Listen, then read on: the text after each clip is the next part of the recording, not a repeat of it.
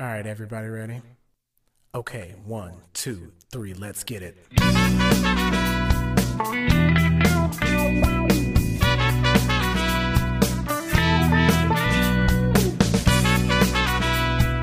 You're listening to A Look Inside, a radiology podcast with your hosts, Keith and Steve.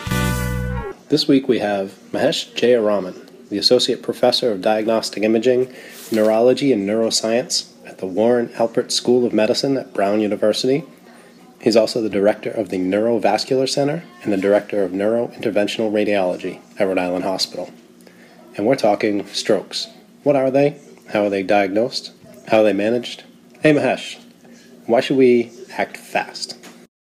When we're worried about a stroke, we're worried about something big going on in the brain. And there's two types of strokes. There's bleeding into the brain, or hemorrhagic strokes, and there's a ischemic stroke, which is a blood clot, blocking blood flow to a portion of the brain.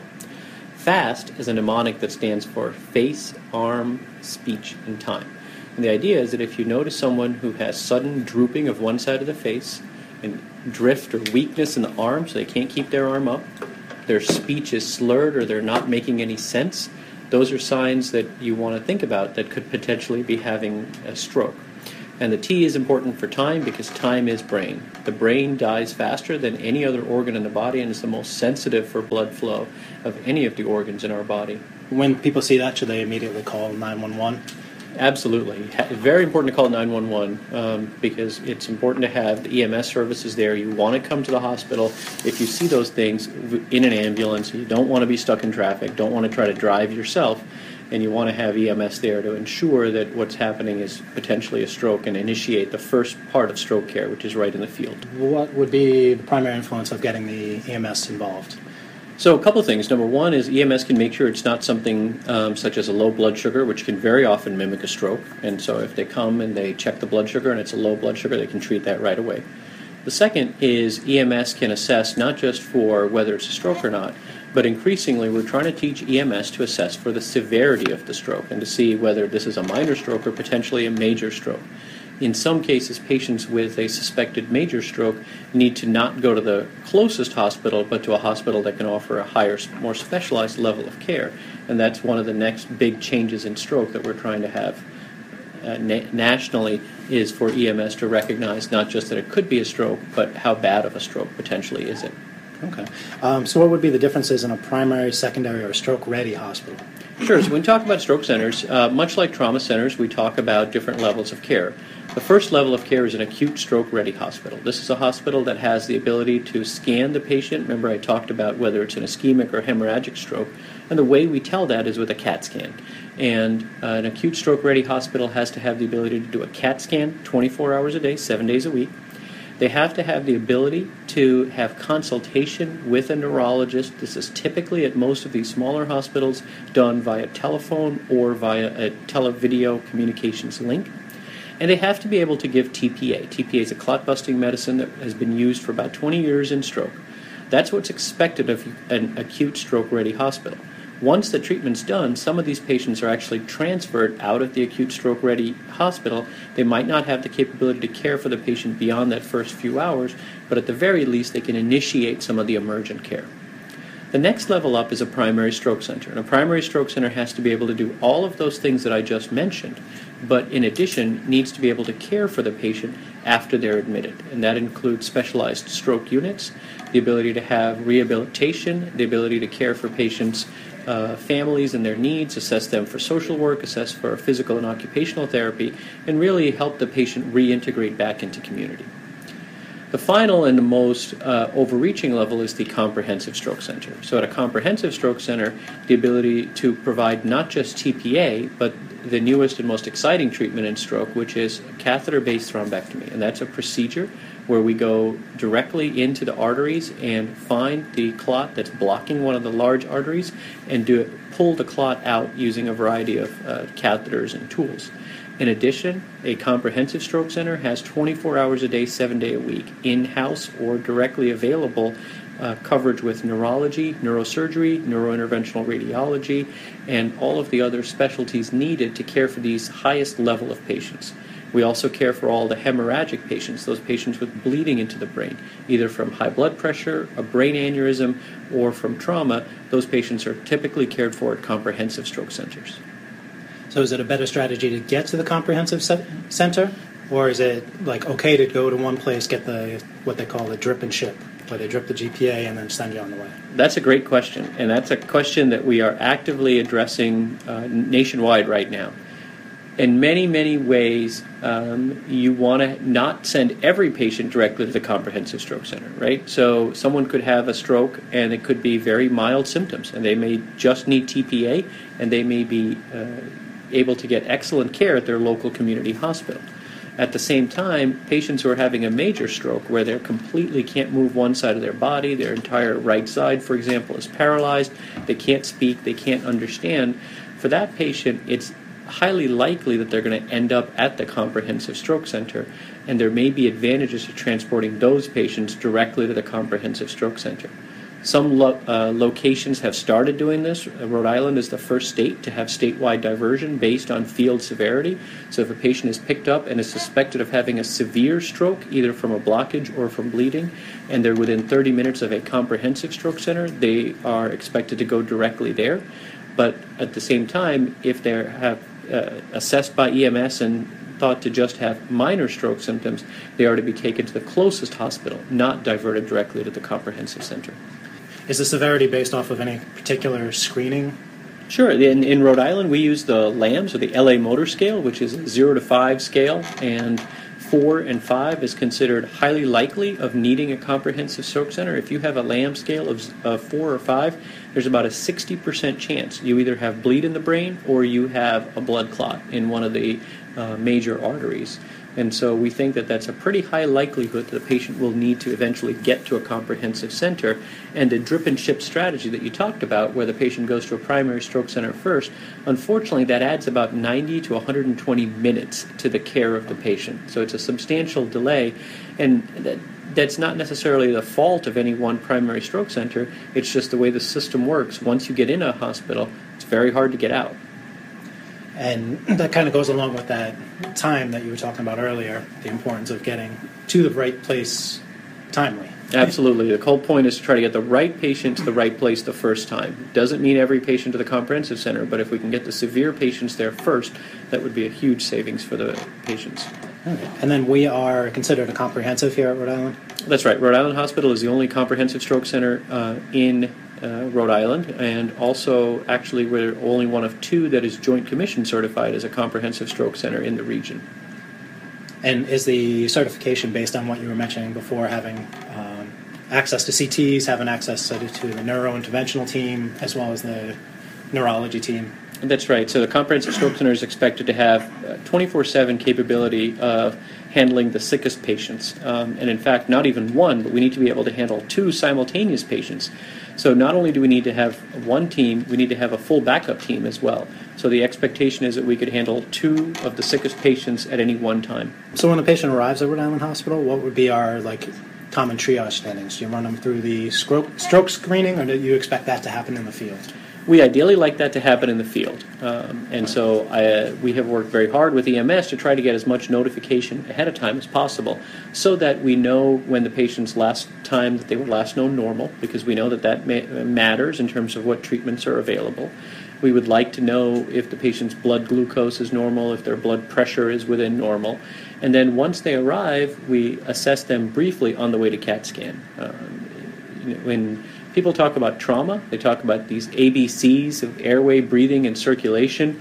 For me, with stroke, the ABC is if they have an airway and they're breathing, they go to CAT scan, because that's where the answer is going to be found as to what's going on with the patient.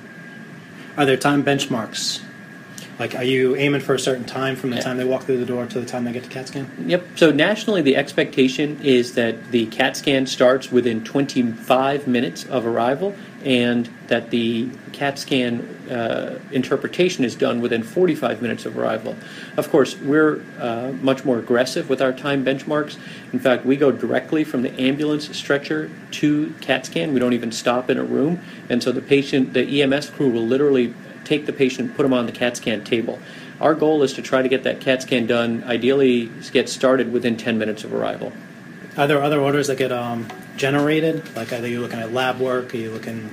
Yep, so we typically have a complete set of labs. We look at their blood counts. We look at any of their bleeding parameters.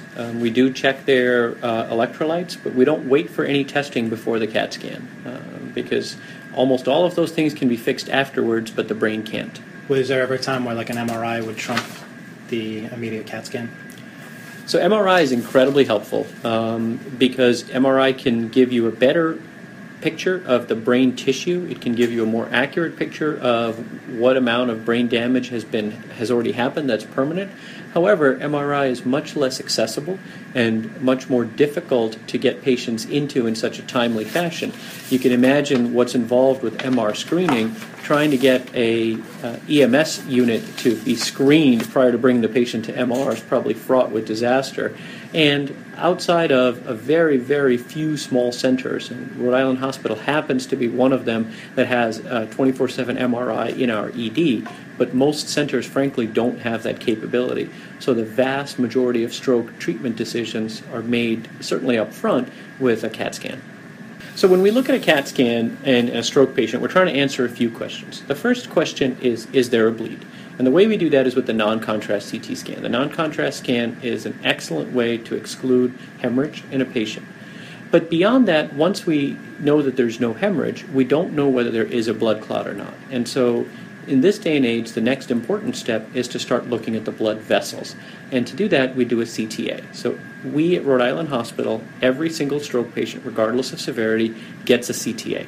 The reason for that is because none of these clinical scales, such as the LA Motor Scale or the NIH Stroke Scale, can safely exclude the absence of an ELVO. Just briefly touch on what an ELVO is. An ELVO is the worst kind of stroke. It's an emergent large vessel occlusion. And what that means is it's an occlusion of one of the major arteries supplying a substantial amount of brain. So this could be the internal carotid artery, the middle cerebral artery, or the basilar artery. Patients with strokes that are ELVO strokes caused by occlusions in these branches, 75% of patients are dead or disabled at 90 days. It is the number one cause of long-term disability in the U.S. So this is the worst type of stroke to have. Some patients may have minor symptoms such as just a little bit of weakness in the hand, a little bit of drooping of the face, and actually have one of these very, very deadly ELVO strokes. So to do that, we get a CTA on every patient. Initially, what most centers had done is what we call single-phase CTA, where we get one scan that starts at the aortic arch and goes all the way up through the top of the skull. There is a new technique in CTA called multi-phase CTA that was developed by a neuroradiologist in Calgary by the name of Dr. Mayank Goyal, who's one of the world leaders in this field. And this involves two additional sequences. So we scan from the aortic arch to the top of the brain, we come back down and scan through the brain 2 additional times. What the multi-phase CTA allows us to see is whether or not there's an occlusion, and if there's an occlusion, are there other blood vessels, the collateral vessels, filling in the territory beyond the occlusion. And the way we use that information is if we see an occlusion and we see no filling of the territory beyond the occlusion on all 3 phases, we presume that it's probably too late to save that brain and that doing a procedure would be futile. How do you judge how well it's perfusing? So there's a variety of different scoring systems. A lot of very smart people spend a lot of time calculating the collateral score. And for me, that's too much work at 2 a.m, which is often when I have to look at these. And so I tend to have 3 categories. I have good, bad, and somewhere in between. So to me, a good collateral score means that I can see filling beyond the site of occlusion a little bit on the first phase, definitely on the second and third phases. Sometimes it's even completely symmetric. A bad collateral score would mean that there is no filling even on the last phase beyond the point of occlusion. And in between might be someone that, for example, there's a clear asymmetry of 1 or 2 phases between the first side, which is the abnormal side, and the normal side. We used to do CT perfusion. And at one point that was considered the gold standard. However, that seems to have gone the wayside, and you are much more enthusiastic about the multi-phase. Could you just touch on what happened to perfusion and why? Sure. So I remember that time, and several of my colleagues call that CT confusion as opposed to CT perfusion.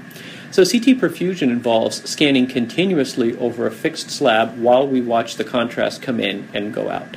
The advantage of CT perfusion is you get a full dynamic acquisition over a period of time. Some of the disadvantages are primarily related to the fact that we used perfusion to try to help us figure out the two important questions, which is how much tissue is irreversibly damaged and how much tissue is at risk. The problem is it turns out that none of the CT perfusion parameters can reliably tell us for sure what territory is damaged and is beyond recovery.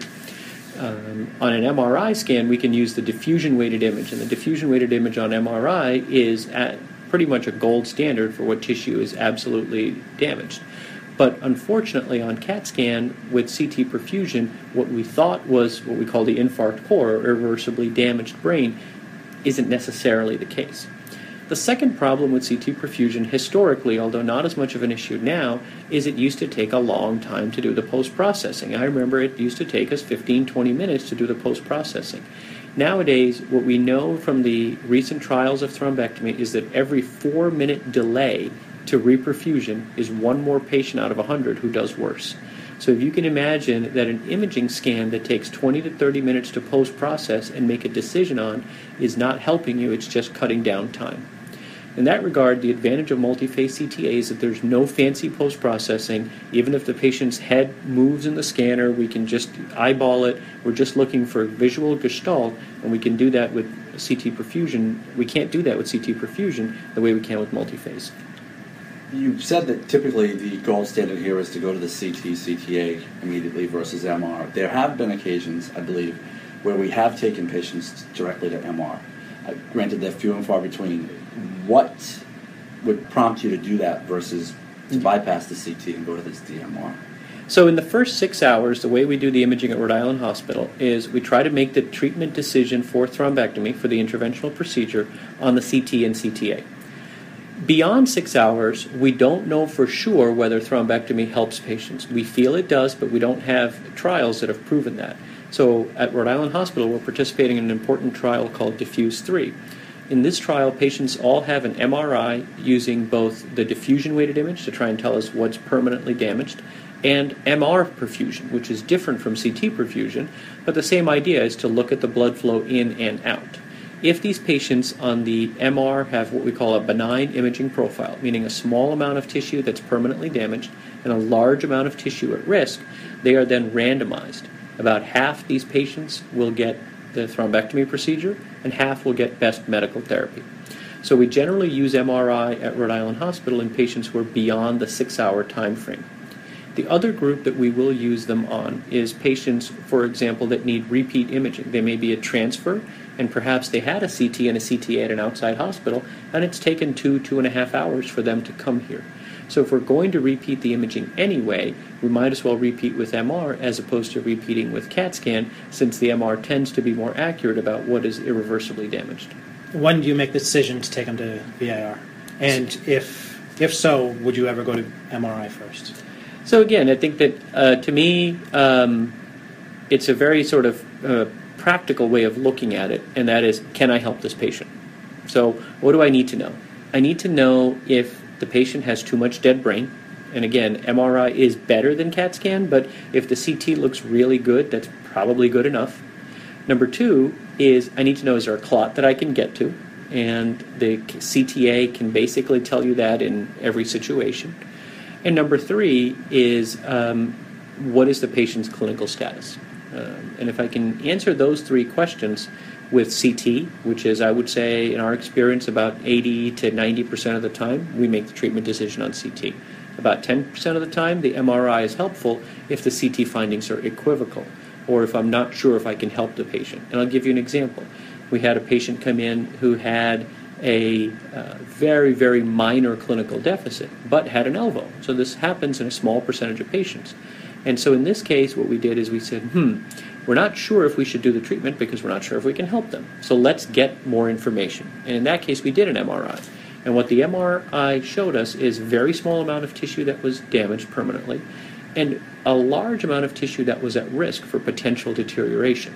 So in that case, we use the MR to help make a treatment decision. But I would say in the vast majority of cases, you can make the decision on the CT and the CTA. Is there a benchmark from going from CT to vascular? So faster is always better. And at Rhode Island Hospital, we've sort of set a pretty aggressive benchmark, which is what we call our 30-60-90. We want to go from our hospital arrival to IV TPA in 30 minutes or less. We want to go from hospital arrival to the start of the angiogram, the puncture and interventional, in 60 minutes or less. Remember I said that we have the CAT scan done within 10 to 15 minutes, so ideally as fast as possible, but if that's 30 to 40 minutes from arrival, from CAT scan rather, to starting the procedure would be ideal. Is there a national standard? Nationally, centers are struggling to meet these types of time benchmarks. Right now, the suggested national standards are that we'd go from hospital arrival to start of the procedure in about 2 hours. We at Rhode Island think that's just too slow, so we're trying to push the envelope and trying to have people go faster rather than slower. Once they're in VIR, do you guys go in and you remove the clot, or you attempt to remove the clot?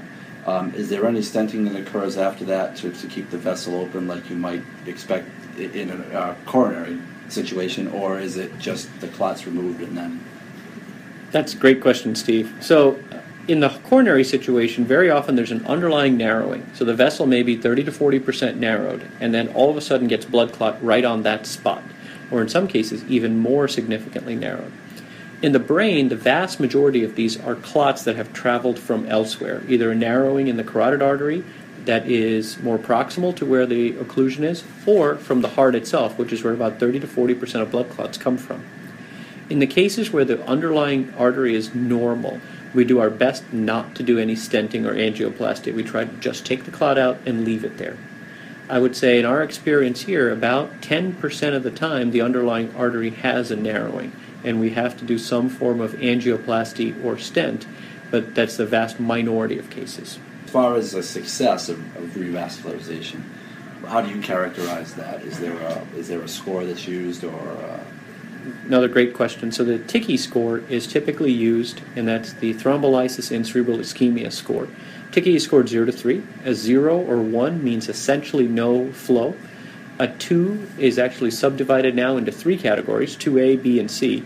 2A means it's less than 50%, 2B is more than 50%, and a 2C is more than 50%, but really closer to 90%. So there may be a couple of little tiny branches, but the vast majority of the territory has good flow. And a 3 is normal. You can't even tell that the patient had a stroke. If I showed you the angiogram, you would have said, yep, that's a normal angiogram. Is there any benefit to intra-arterial TPA versus what would be given downstairs IV? Another excellent question. There was a trial many years ago that looked at this called a synthesis trial, where they randomized patients to receiving IV TPA versus IA TPA. And that trial showed no benefit. Part of the problem is TPA does not tend to work on these big clots. So when we give TPA IV, these large artery clots, these ELVOs, only open up about 20% of the time. The second problem is that TPA infusion takes time. And so when people had infused TPA in the brain, we would typically infuse over 1 to 2 hours. Think about the fact that the brain is dying during that time, and it may take an hour and a half or 2 hours for the artery to open up, if it at all opens up with TPA. Compare that with the current devices that we can do thrombectomy in, and our average time from puncturing the femoral artery in the groin to having the vessel open really now is about 20 to 25 minutes. And we can get the vessel open completely or near completely about 90% of the time. And so we have substantially higher rates of recanalization than we ever did with giving intra-arterial TPA. But do you still hit that 90% if, like, within a certain window? Is there a certain window where that 90% falls off? No, it's really, we can very often get the vessel open sort of irrespective of time. I think your question is, does time influence the likelihood of getting the vessel open? Yes. And the answer is there's probably some, but with the current generation tools, we're probably pretty good at getting the vessel open. The question is, did the patient make it a recovery? And that's the real question. So while it may not affect the impact of getting the vessel open, it may reduce the likelihood that the patient has a significant recovery with delay. Speaking of recovery, with the TICI 3, you'd expect like full 100% recovery. Could you just kind of describe where you'd be in the middle and like if it had like a really low TICI score? So you're absolutely right that the likelihood of good outcome is a function of how much recanalization you get. And some of our own research has shown that patients with TICI 3 or TICI 2C, which is that near complete category, do exceptionally well. Many of those patients are able to go to rehab or go back home, which is shocking given the type of stroke they've had. Patients who have less reperfusion or in whom reperfusion is delayed, even with complete reperfusion, they may have an existing stroke. Then it's a matter of what we can do to recover the function, and that's where a lot of the post-stroke work comes in. We need to, ensure that they don't have another stroke, so identify what the cause of the stroke was and treat them so they don't have another stroke, but also really help them. And that's where the team of PT, OT, speech therapists, everyone that's looking at the patient in terms of how are they going to reintegrate back into their home? Are they going to be able to go to the bathroom? Are they going to be able to make it upstairs? The really practical considerations that patients need. Because remember, even though we have made dramatic strides, only about a quarter of our patients with treatment are completely back to normal. About half our patients still have residual disability. So it's tremendous improvement from a quarter being able to have any function to 3/4 having any function. But still a substantial number of our patients still have residual disability. And so we need to improve the systems of care. We need to get patients access to faster treatment. We also need to make sure we do our best to help those patients with residual strokes reintegrate back. And with that, you've talked multiple times about how it's like important to have good teamwork, starting at the very beginning, bringing EMS on board. What's the importance of having like a team that's used to dealing with these neurocritical patients? It's all about the experience and the team. This is not the type of disease that you can handle well if you only see this once or twice a year. We are one of the busiest thrombectomy centers in the country at Rhode Island Hospital. There are centers that do in a year what we do in a week. And I kid you not. And so one of the really great benefits of working with our team here is everybody knows what they're doing and everyone is super specialized. So you come here, your CAT scan technologists have done so many of these elbows. You go to a center where they might not do a lot of CTAs, and the CTA takes 30 minutes because the technologists aren't used to it. Next, you look at the ED. The ED might take much longer because they're not used to dealing with these patients. Our technologists in vascular interventional radiology, we have a standardized case set up because we do this so frequently that we have a standard way of doing the cases. And so what that means is they don't even have to worry about who's on call. They don't have to worry about who's going to be doing the case. We have a single standard setup, and it's absolutely just routine. Everybody on a team knows exactly what we're doing. And afterwards, they're being taken care of by dedicated stroke neurologists, dedicated neurointensivists, that this is all they do. You don't have any dabblers at a comprehensive stroke center. This is what everyone does. Do you ever have to worry about deterioration, and how would you fight through that? So clinical deterioration primarily is a function of not having restored brain function quickly enough. So patients who have survived in this modern day and age, if you have somebody that comes in with a small amount of completed stroke and you're able to treat them and able to completely open the vessel, most of those patients do not deteriorate. Deterioration generally comes from patients who came in with a large amount of completed stroke, and then you treat them, and even with reopening the vessel, they may continue to swell from their stroke, and that may cause problems in the brain because, again, it's a closed box. There are things that we can try and treat the cerebral edema. There are things that the neurointensivist can do in the neurocritical care unit with adjusting the patient's electrolytes, giving them very restrictive fluids to almost try to dry things out to reduce the amount of swelling. But sometimes that's not enough. In rare cases, we even do a procedure called a hemicraniectomy, where a neurosurgeon will actually remove the bone overlying the side of the diseased brain, and in doing so give the brain room to swell out rather than in, to try to protect the rest of the brain that wasn't permanently damaged. So time is everything. Would you consider education to, like techs like me and Steve, the general population, Would you consider that just as important? Absolutely. The most important thing we can do is have people prevent a stroke. And the way we do that is by people having them live a healthy lifestyle. Don't smoke. If you're a diabetic, control your diabetes, control your blood pressure, control your cholesterol levels, get some exercise. That's the kind of stuff that it would be most impactful. However, we know that we've tried that kind of stuff for years, and that's not always successful.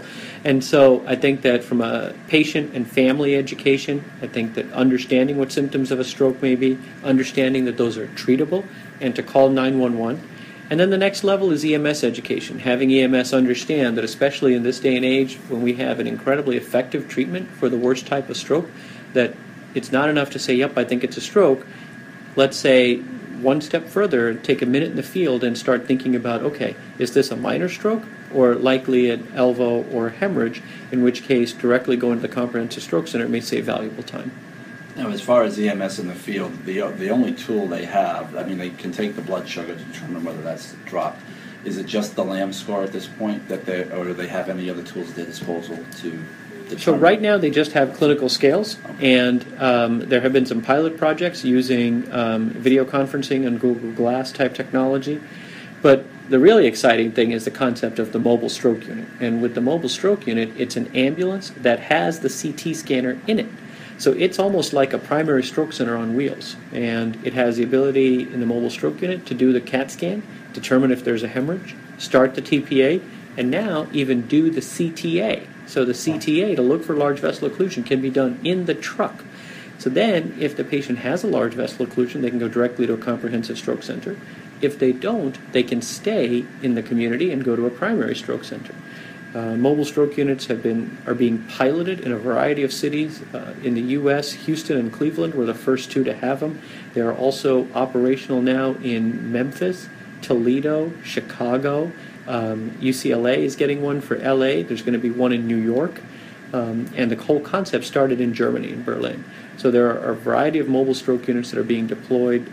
It's going to be a very exciting time to see if bringing the stroke care directly to the curbside can improve outcomes. And I imagine the images are sent via cloud to either the neurointerventionalist or the neuroradiologist. Exactly. So the images are acquired on the truck, and they are sent via 4G connection up to the cloud, and they're accessible. And then there's either a trained physician or nurse practitioner or PA on the truck, or increasingly teleneurology or telemedicine consultation, so you can essentially do a Skype or FaceTime type of connection with the patient. That's awesome. Good stuff. Yeah, that's really. Do you think that's going to happen around here? I would love it, and my colleague Ryan McTaggart would probably love it even more. But I think that there's some difficulties with getting something like that off the ground. One is, and just being frank, is funding. And part of the reason the funding is difficult is because insurance companies haven't gotten to figure out, how do I reimburse somebody for this type of thing? The care in the unit is somewhat prohibitive up front compared to just having a regular ER, but the savings on the back end for the number one cause of disability are monumental. So it's incredibly cost effective when you factor in the savings on the back end. But there are, some logistical hurdles to getting that type of technology implemented. Along with the logistics of that, are you finding any, and this would be pertinent to just Rhode Island because that's where we are, but are there any issues with continuity of care between other institutions, physicians, and ourselves? Are we running into any kind of roadblocks that might be prohibitive in expanding the whole stroke program? No, I think that, as we expand and we try to do the right thing for patients, which is to get patients directly to a comprehensive stroke center if their field severity score meets that criteria, understandably, some primary stroke centers are concerned that they may be bypassed. And I think they need to understand that the goal is never to try to eliminate them or remove them or bypass patients, but be intelligent in who goes where. We do this for trauma. If a patient has a minor fender bender and they just need a cut sewed up, they can go to their local hospital. But if they're ejected and they look really sick from the scene, they don't go to the local hospital first. They go to the level 1 trauma center first. We do this for heart attack. So why can't we do this for a disease that's even more time sensitive than trauma or heart attack? So you mentioned that it was the number one cause of disability. Any chance of us knocking that down with the stuff we've talked about today? I think we definitely can. I think that obviously it starts at the very front with patient education, having people live a healthier lifestyle, having people understand to call 911. But then we really have to improve the systems of care. And the way we improve the systems of care is to get the right patient to the right hospital the first time. We can do that with field protocols so that EMS can use severity to guide where they go as opposed to purely geography. We can do that with optimized protocols for transferring patients if they do end up at a primary stroke center directly to a comprehensive center. And ultimately, ideally, with a mobile stroke unit. So these are all different opportunities that we have to try to reduce the toll that stroke takes on not just patients but also families. This has been A Look Inside, a radiology podcast based out of Rhode Island Hospital. I'm Keith. I'd like to thank my co-host Steve and this week's guest, Mahesh Jayaraman. Check us out on Facebook at A Look Inside Radiology. Find us on iTunes, Google Play, or wherever you find your podcast. Music for this episode is brought to you by Audiodacity. You can find them on Facebook, on iTunes, or at audiodacity.bandcamp.com. We feature music from their album On a Roll.